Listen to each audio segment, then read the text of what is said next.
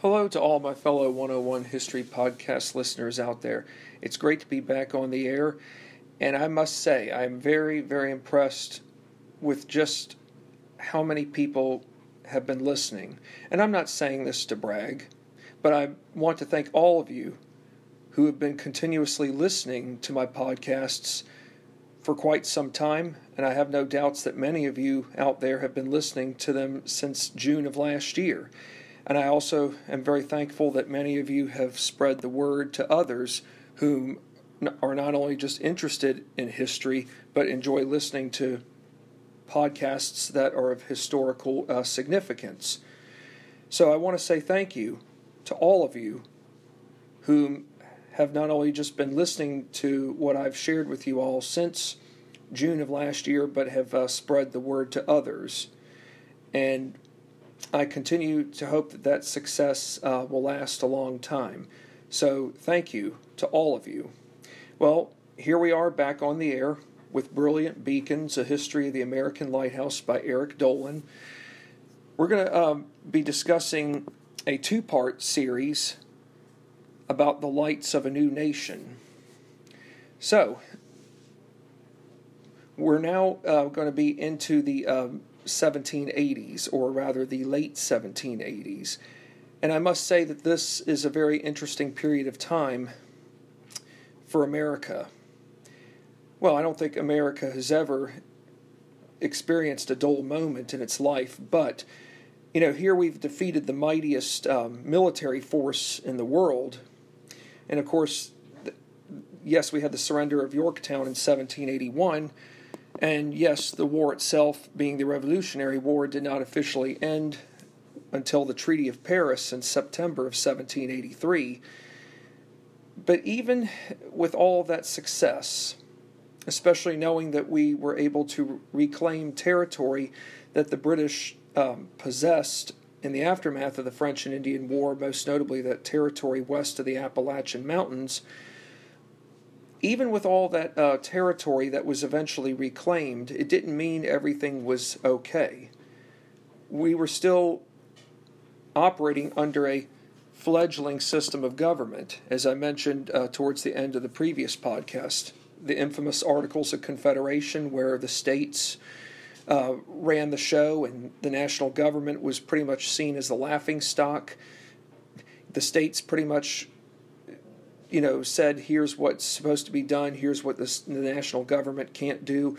So, to sum it all up, we don't really have a true functioning government that operates under checks and balances. In other words, we don't have a system of government that controls or that can effectively prevent one branch from overpowering the other.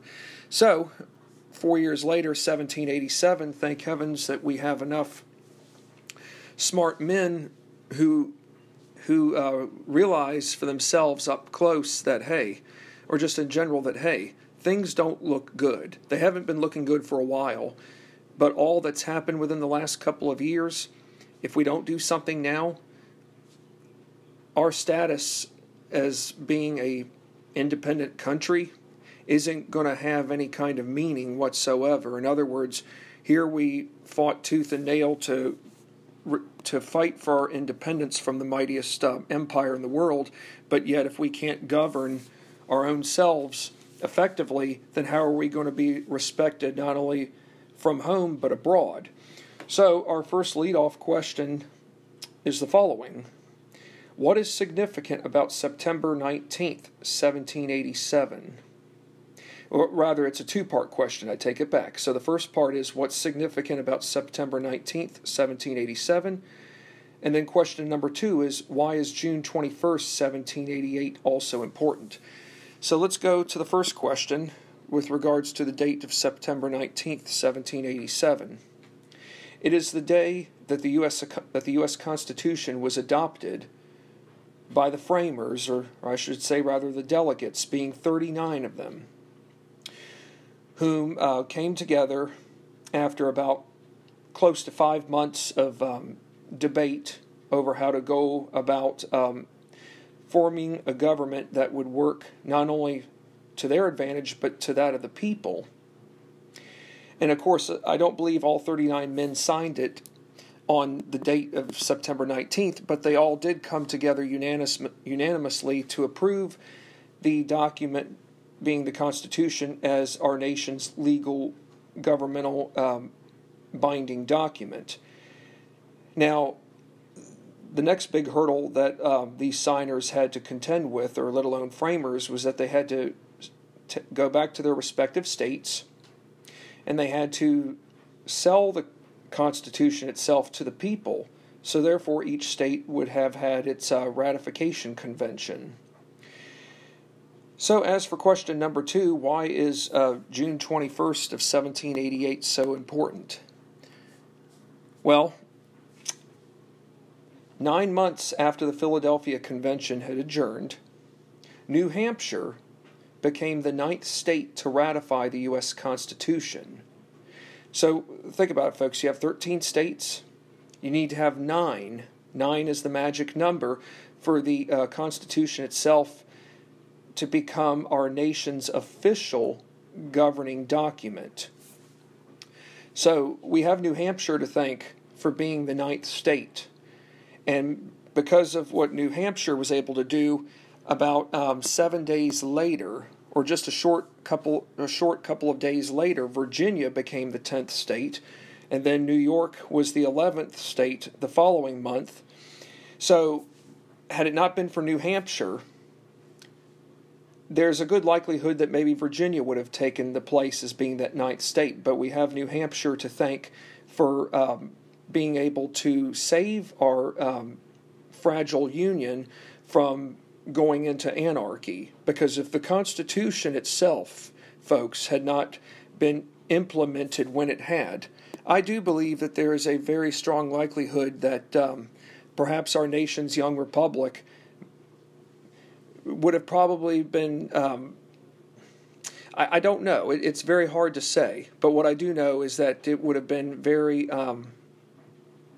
demoralizing. After all, it was Benjamin Franklin who said that, the Constitution, this document, while it may not be perfect, it was the best we could come up with. So in other words, he knew that there were going to be people, like a fair number of other signers, who knew that there were going to be people who weren't going to approve of it right away, or maybe even like it in general, but it was the best thing that they could come up with. And what do you know? After 233 years later, this Constitution of ours is still intact. I certainly hope years from now it will still be there, especially in light of what happened at the start of January. Of course, I'm not going to get into a lot of discussion on that because I don't want to lose my focus, but that event itself was a constitutional crisis type event where our government really was in danger. But that's also not the first time where our nation has experienced that kind of extremism, and it's unfortunate that it's become more prevalent now. But anyways, back to the primary focal point of our discussion. Because of New Hampshire and what they did by becoming the 9th state to ratify the U.S. Constitution, we know that the Constitution itself becomes our nation's official governing document, to where America herself had a true backbone for guiding her people, present and future.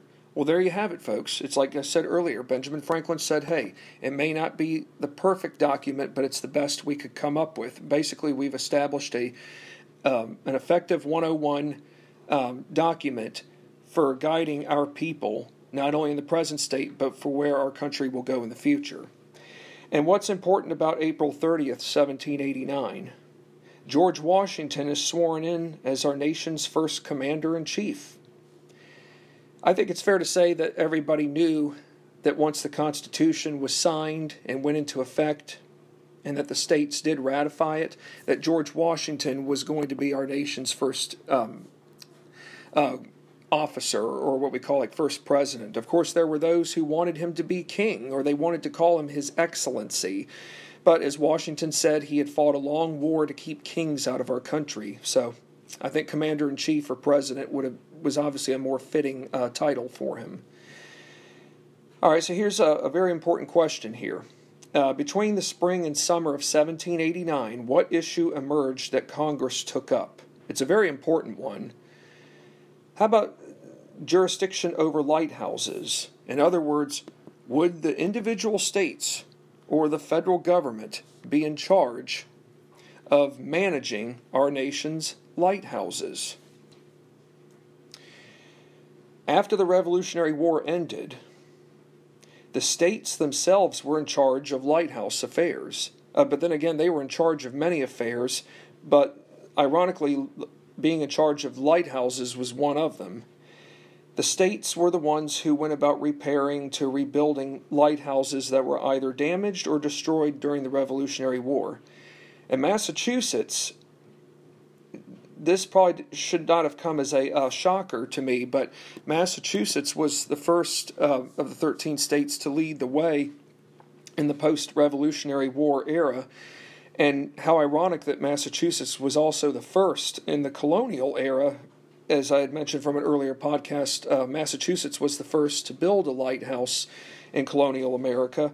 But Massachusetts led the way starting in 1783 during the start of the post-Revolutionary War era by building a new 75-foot tall Boston lighthouse, which replaced the previous one that was destroyed by the British during the war. Massachusetts also built lighthouses at Great Point on Nantucket in 1784. Nantucket, those of you know, is not too far from Martha's Vineyard. And then the state of Massachusetts also built another one at the mouth of the Merrimack River in 1788 at Newburyport. Newburyport is not far from Salem or Marblehead in Gloucester. As a matter of fact, it's not far from the Massachusetts-New Hampshire line. So I think the rest of the states should definitely be benefiting from what Massachusetts is doing. Now, up until the late 1780s, the colonies, but then later the states, went about funding lighthouses through various means, ranging from lotteries to imposing tonnage duties. And those of you who don't know what tonnage means, that means taxes, or duties in the sense that rather I should say are taxes, on ships arriving into major port cities, like Boston, New York, Philadelphia, Charleston, South Carolina, Savannah, Georgia. And I should point out, it's interesting how with mentioning how the states went about imposing duties, that is taxes. Shouldn't that be something that the national government ought to be doing? Well, that problem was corrected when our framers, or let alone delegates, convened in Philadelphia. They were able to fix the problem where that states alone could not impose taxes on the federal government. But I still find it interesting and worth noting that the states did go about continuing to fund lighthouses through lotteries. After all, that was the most successful way to go about funding projects of all kinds, but most notably for lighthouses. Here's a question that ties into what I mentioned earlier about funding, especially lighthouse funding. Why was it essential for the federal government to manage all lighthouse funding affairs? For starters, in 1789, the federal government did not have a way to repay our nation's war debts. Okay?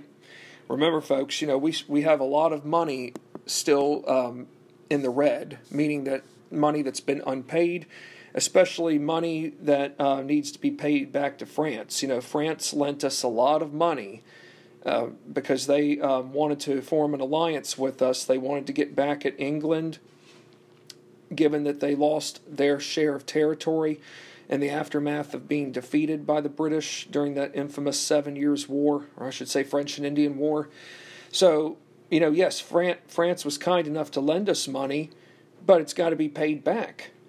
And for those of you who remember my podcast series on founding rivals, Madison versus Monroe, the Bill of Rights and the election that saved a nation, when George Washington became president, even performing the simplest day-to-day governmental functions was no picnic.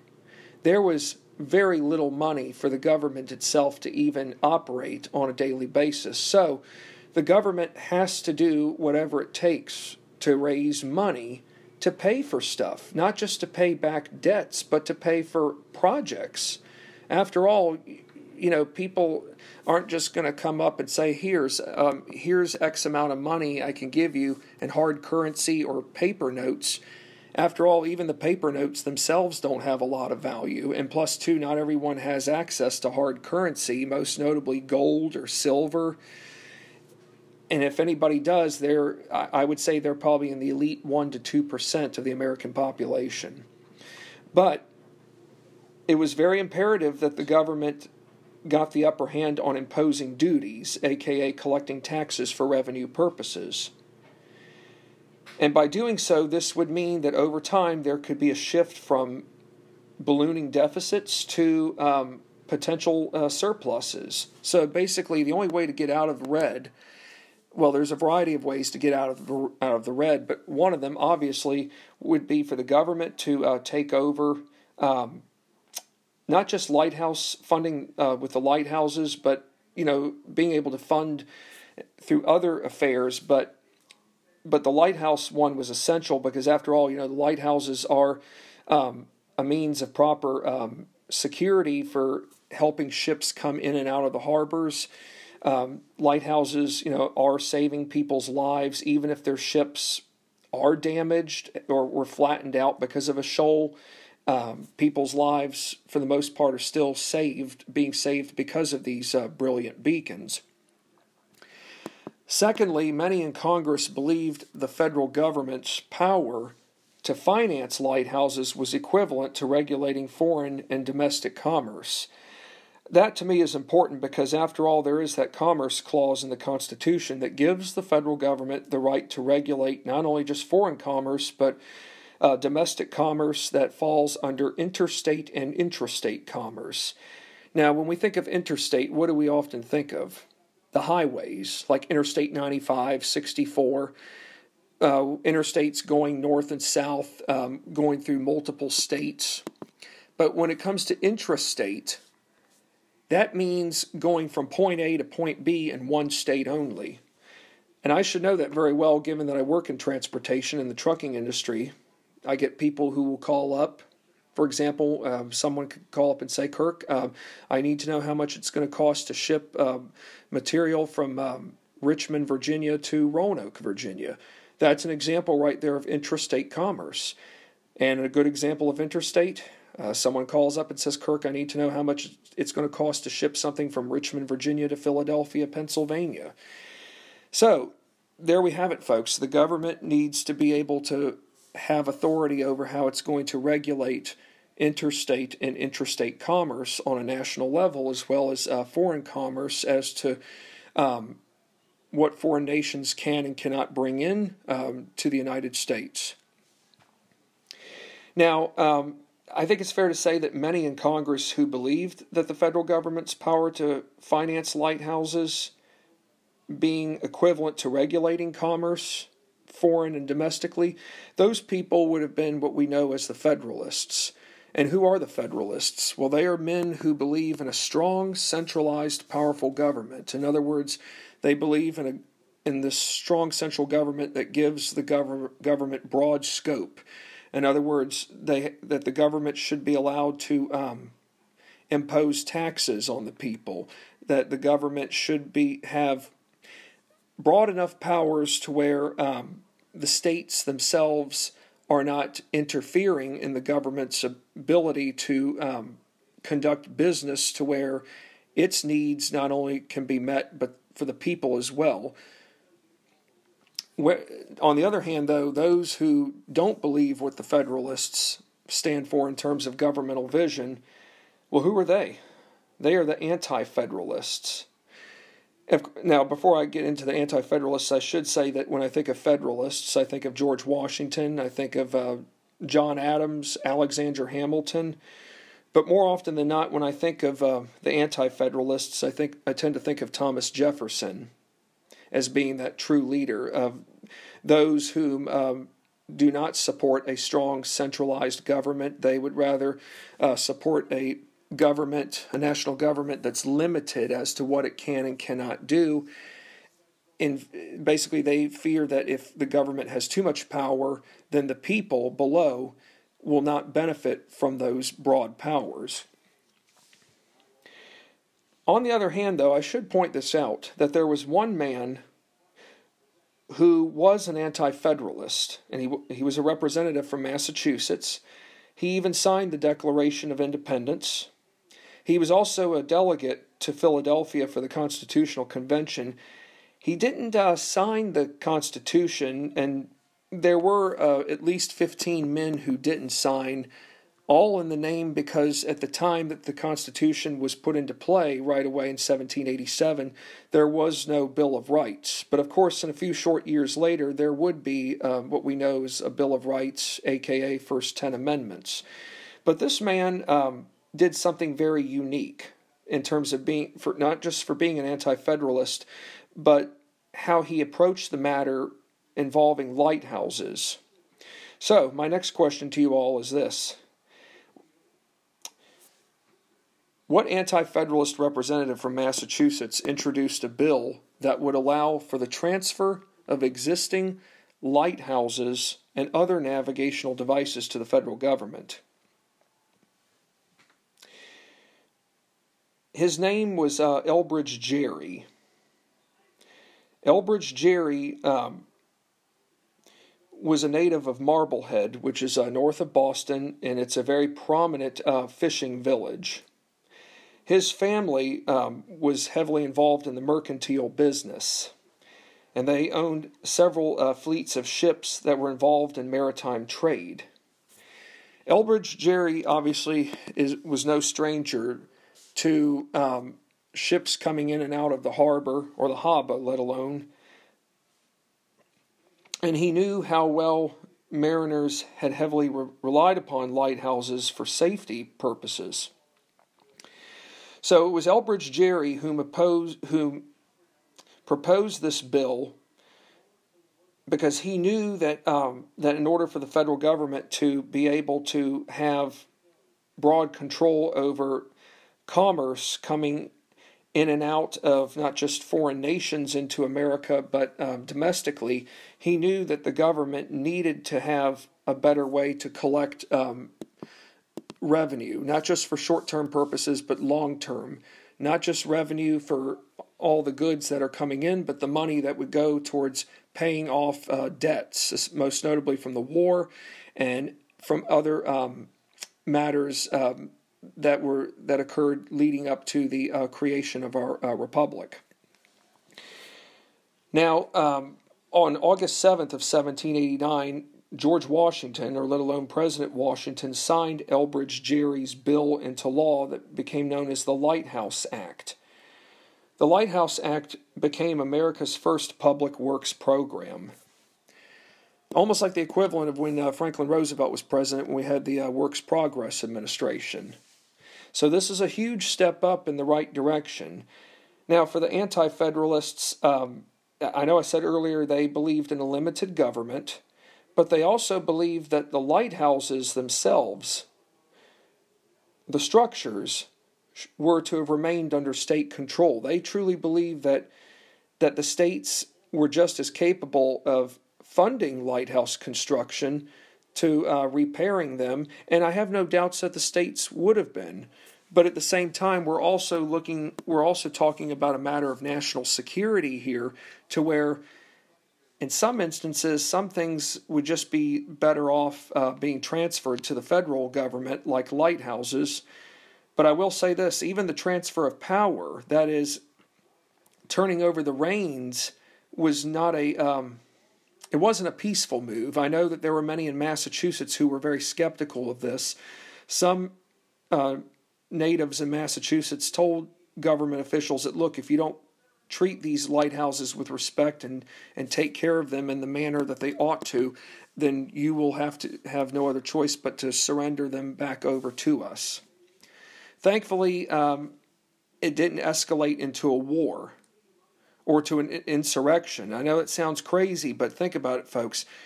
Transfer of power is not an easy thing, and it doesn't always revolve around an outgoing president leaving and an incoming family arriving. It even involves structures as to who is entitled to manage the structure and maintain it versus someone else.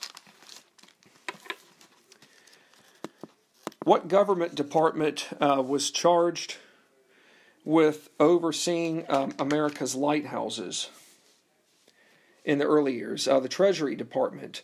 And who was America's first Treasury Secretary? Alexander Hamilton, a prominent Federalist. As a matter of fact, most of you probably know Alexander Hamilton and Thomas Jefferson did not like each other. Two extreme different, two bright men, but their political ideologies did not come anywhere close to being bipartisan. Hamilton the Federalist, Jefferson the Anti-Federalist, Hamilton believing that the wealthy and the well-educated should run the government, whereas Thomas Jefferson believed that ordinary, everyday people were just as equal in having a say in governmental affairs as those above. And of course, his interpretation of ordinary, everyday people were the farmers, most notably the farmers who prominent farmers whose economy was based on agrarian. Now, I should mention something else about Elbridge Gerry that should not go unnoticed, and it's something that I believe most of you know, but I know that many of you out there probably don't know, and now would be a great time for me to share that with you all. Congressman Elbridge Gerry became famous for instituting a political practice he himself created, which still exists to this day. What exactly is this political practice called? The answer is gerrymandering. What is gerrymandering? I first learned about it back in high school. And it does come up in the news quite a bit sometimes, and gerrymandering was first instituted in 1812 when Elbridge Gerry himself was governor of Massachusetts. He signed a bill redrawing the districts in his state to benefit his party, being the Anti-Federalists or the Jeffersonian Republicans. It was a measure favoring one party's interests over the opposition, and that's the way it still is today. It is a very ruthless and dirty tactic in regards to political manipulation that still exists to this day. I did see a picture once some years ago where Elbridge Gerry's district, or let alone the redrawing of the districts, were shaped in like salamanders. In other words, there was so much, it was so big to where everyone else whom was not of his liking or of the opposition was left behind. He basically was squeezing every inch available so that it would benefit his party and himself. Well, Democrats and Republicans are both very guilty of gerrymandering, regardless of state. And I hate to say this, I don't believe gerrymandering probably will go away anytime soon. But yes, Elbridge Gerry, we do have him to thank for proposing a bill that George Washington did sign into law that did allow for the transfer of lighthouses that were under state control, including navigational aids, to the federal government. But unfortunately, if there is one thing that Elbridge Gerry was not well remembered for as time went along, was his initial institution of what we know now as gerrymandering, drawing districts in one state to benefit their party, but excluding everyone else. Political discrimination. Our next question is the following. How many lighthouses were in existence along the East Coast after Congress passed the 1789 Lighthouse Act? I'll give you a hint. The number is between 10 and 20. The answer is 12. 12 is a small number, but 12 is also probably better than not having any lighthouses. However, 3 more would get quickly added after the 1789 Lighthouse Act was passed. The first one was the Portland Head Light, Portland Head Lighthouse, rather, I should say, which first began construction in 1784, a year after the Revolutionary War officially ended, but it wasn't completed until 1791. Now, for those of you who know about the Portland Lighthouse, isn't that in Portland, Maine? Yes. My wife and I have been to Maine. We have seen the Portland Head Light. It's a beautiful lighthouse. But let me ask you all this question. Was Maine already in, was Maine its own separate state by around 1789? No. Maine is still a part of Massachusetts. And it would remain that way for another 30 years, not until 1820, when Maine itself became an actual independent state as a part of the Missouri Compromise 30 years later. But remember, in 1789, folks, when the Portland Head Light nears completion, which it does in 1791, Maine is still part of Massachusetts. The next lighthouse was Tybee Island, which was completed in around the early 1790s, but its history of being constructed went back much earlier. And for those of you who don't know where Tybee Island is, that's outside of Savannah, Georgia. I have a brother-in-law whose parents were originally from Savannah and knew Tybee Island very well. I've seen it before a long time back, but it's a nice place. And then the third one during this time was the Cape Henry Lighthouse along Virginia's eastern shore. So really by that time, 3 more on top of the existing 12, we have 15. But what's interesting about the Cape Henry Lighthouse is that it would become the first lighthouse paid for and built entirely by the federal government. Remember, folks, the other lighthouses that were in existence, along with the Portland Head Light and the Tybee Island Lighthouse, they all had been built by their respective states. But as for the Portland Head Light and Tybee Island, while they were already started, they were finished by the federal government. The Cape Henry Lighthouse, which is at around the southern tip of Virginia's eastern shore, that was paid for and built entirely by the federal government. So that was a unique first onto itself. However, the project was completed in 1792, but its origins were traced as far back as 1720, when Virginia's Lieutenant Governor Alexander Spotswood first proposed the idea. And I'm sure many of you are wondering, why weren't there more lighthouses in existence even leading up to, say, 1789? Well, I think it's fair to say that there were, but we all must be reminded of the fact that not all lighthouses did survive. Some were destroyed by the British. Some just simply didn't make it for other reasons. But I do know that the war itself, being the Revolutionary War, had put an entire halt on lighthouses that weren't completely finished.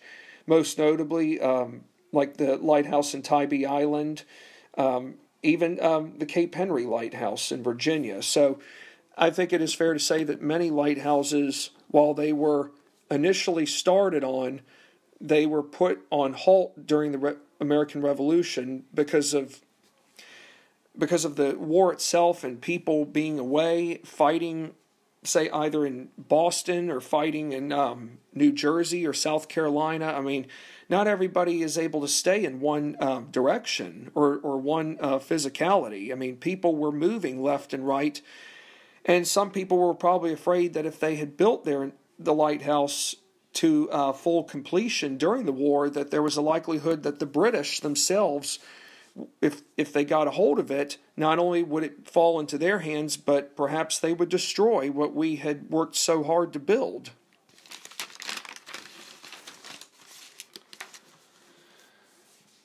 Here's another question here. From the 1790s leading up to the War of 1812, and for those of you who aren't familiar with the War of 1812, that's often referred to as America's Forgotten War. How many more lighthouses did the United States government build? And I'll give you a number. It's between 25 and 40. The answer is 34. That is quite a phenomenal number. So it might be fair to say that we're almost at close to 50 lighthouses going into towards the very start of the second decade of the 19th century. However, the majority of the 34 lighthouses built were done so in New England. And I think that's fair to say because New England, or the New England region alone, was dominated by maritime commerce along with power from politicians and civic leaders who possessed a great deal of knowledge, not just about the maritime industry, but lighthouses themselves. And I think it's fair to say that you have men like, John Adams, even though he's retired from public life by 1801, but that's not to say that he still can lend a hand in what he thinks is essential to ensure mariners' safety coming in and out of the harbors of Boston and Salem and Marblehead. And then you have other young leaders of the new republic who are also letting it be known why lighthouses are essential, given that our population has grown. Because think about it, by the time the War of 1812 breaks out, we have 17 states in the Union now. I mean, we've added Tennessee, Kentucky, Vermont, Ohio. So as our population is growing, by the time the War of 1812 breaks out, our population is almost 8 million. So that's quite a... we've doubled since the time the Constitution was signed. So now that we have more people, we've also got to think about jobs. We have to think about what sectors are growing, like manufacturing in the north. Mercantilism is still growing strong. So we need, if we're having more goods coming in and out of the harbor, what does that mean? You're going to need more lighthouses to ensure safety. So I can give you a good example here of one of the lighthouses of these 34 lighthouses that was built. It was a lighthouse at Truro, Massachusetts. And how ironic, my wife and I have been to Truro. We went with another couple to Cape Cod. It'll be 9 years this summer, and that was a wonderful trip. We stayed in Hyannis, but we went all the way up to the northern tip of Cape Cod, which includes Truro. So it's located between Provincetown and Wellfleet. And for those of you who have always assumed for years that the Pilgrims landed in what we now know as Plymouth Rock, I'll throw a good curveball at you. The Pilgrims actually first arrived at Provincetown, and they stayed there for about 3 to 5 weeks before officially arriving to what we now know as Plymouth Rock. And if you do visit Cape Cod and go to Provincetown, one of the most important things I recommend that you do in Provincetown is you, hopefully they will do this once more and more people continue to get vaccinated and it's safe to do it, but I'm glad that my wife and I did it when we did. We got to go inside the lighthouse at Provincetown and got to walk. We went up hundreds of flights of steps, but each flight of step you went up, there were all the towns and cities in Massachusetts, and it also listed the year that that each town and city was founded. Talk about a lot of significant history there, folks. You're not just going up flights of steps, but you're also appreciating history, knowing the years that the towns and villages were settled by those in Massachusetts whom contributed something very significant that still lasts to this day. So when you think of Provincetown, think of that town being where the Pilgrims actually made their first establishment, being temporary before going to Plymouth. That was the true official establishment. But anyways, Truro is located between Provincetown and Wellfleet, right near the shores of the Atlantic Ocean. Well, what does that mean? If you're located right near the shores of the Atlantic Ocean, yes, you can get some nice views, oceanfront views, but that also means that there is trouble lurking beneath the water's surface. Shoals. those hidden sandbars, ships getting too close to water's edge or close to that shoreline, they think that they're safe. They hit a rock at the bottom, the ship flattens out to where goods or cargo, let alone, gets damaged, maybe even the loss of life. Well, the coast of Truro had been home to dozens of ships, which in fact had sunk over the years. So, what do you think the people, not only the people of Massachusetts did, but perhaps people in and around Truro went about doing? Well, over time, organizations like the Boston and Salem Marine Societies, including the Massachusetts Humane Society, all came together to petition Congress in 1796, not long after George Washington steps down, to request having a lighthouse be built around the highlands of Truro, a bluff rising more than 100 feet above sea level to stretching a mile along the coast. Well, the people got their wish and their request. On November 15th, 1797, the Truro Lighthouse, 45 feet tall, went into operation. And John Adams is president by this time, folks. Now, Truro, Massachusetts, real quick, folks, that's a neat town. My wife and I, along with the other couple who went with us, did get to see the Truro Lighthouse, and it's a magnificent lighthouse.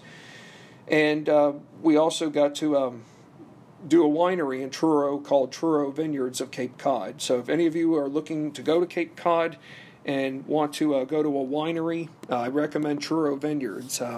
You won't regret going there. But I'd love to get back to Cape Cod one day. That's a nice place. As a matter of fact, we stayed in Hyannis, and we even got to visit. We got to do many of things, but we did get to visit the JFK Museum after all the Kennedys vacationed in Hyannis during the summer, during their summers, and when he was president. But the Cape alone, folks, that's a great place, and I think those who came before us, especially during the time that they requested that a lighthouse be built around Truro's coast to prevent ships from to prevent further ships from experiencing disasters. I believe that they would be happy to know that the Truro Lighthouse still stands, tall and mighty. Here's a question that I'm going to end this podcast session for you all, and it's an important one. Given that lighthouse management in the Republic's early years fell under the Treasury Department, did the President of the United States himself have any involvement? Yes. All management decisions, ranging from approving lighthouse locations, construction contracts, to appointing lighthouse keepers, allowed for the President himself to be directly involved in all lighthouse-related affairs. This is an important thing, folks. I mean, after all, some people say, lighthouses wouldn't really be considered national security, but I think they are. After all, ships coming in and out of your harbor,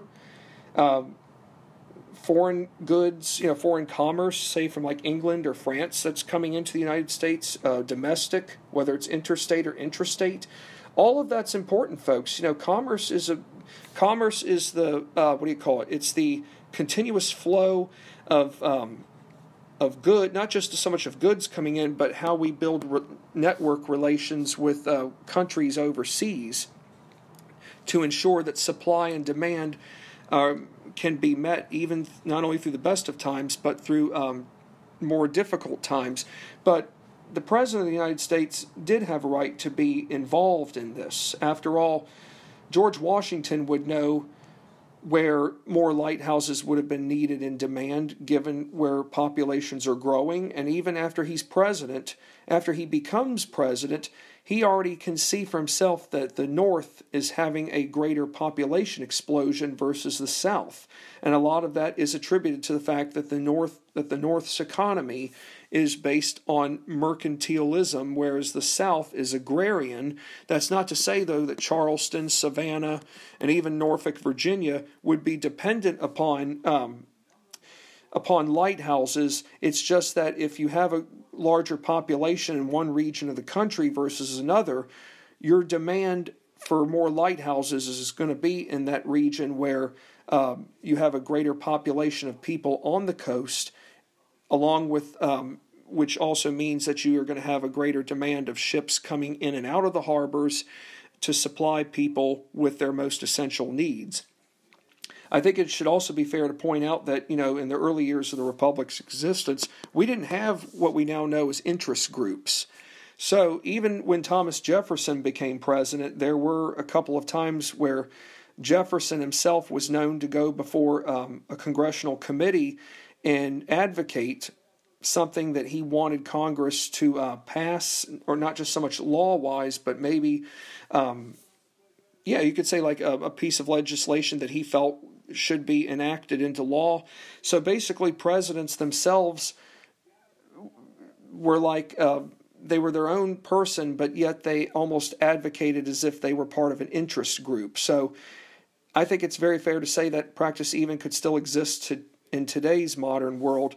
But yes, for the president himself to have been involved with the lighthouse affairs, that was very crucial, because after all, we've got to ensure that our nation, given that it's a young nation during this time, continues to go forward in the right direction.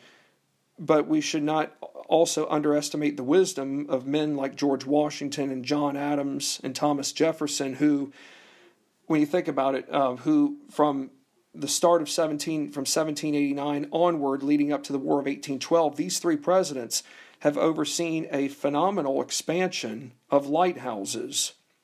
So, considering that into the second decade of the 19th century, folks, we have almost 50 lighthouses. That's remarkable unto itself.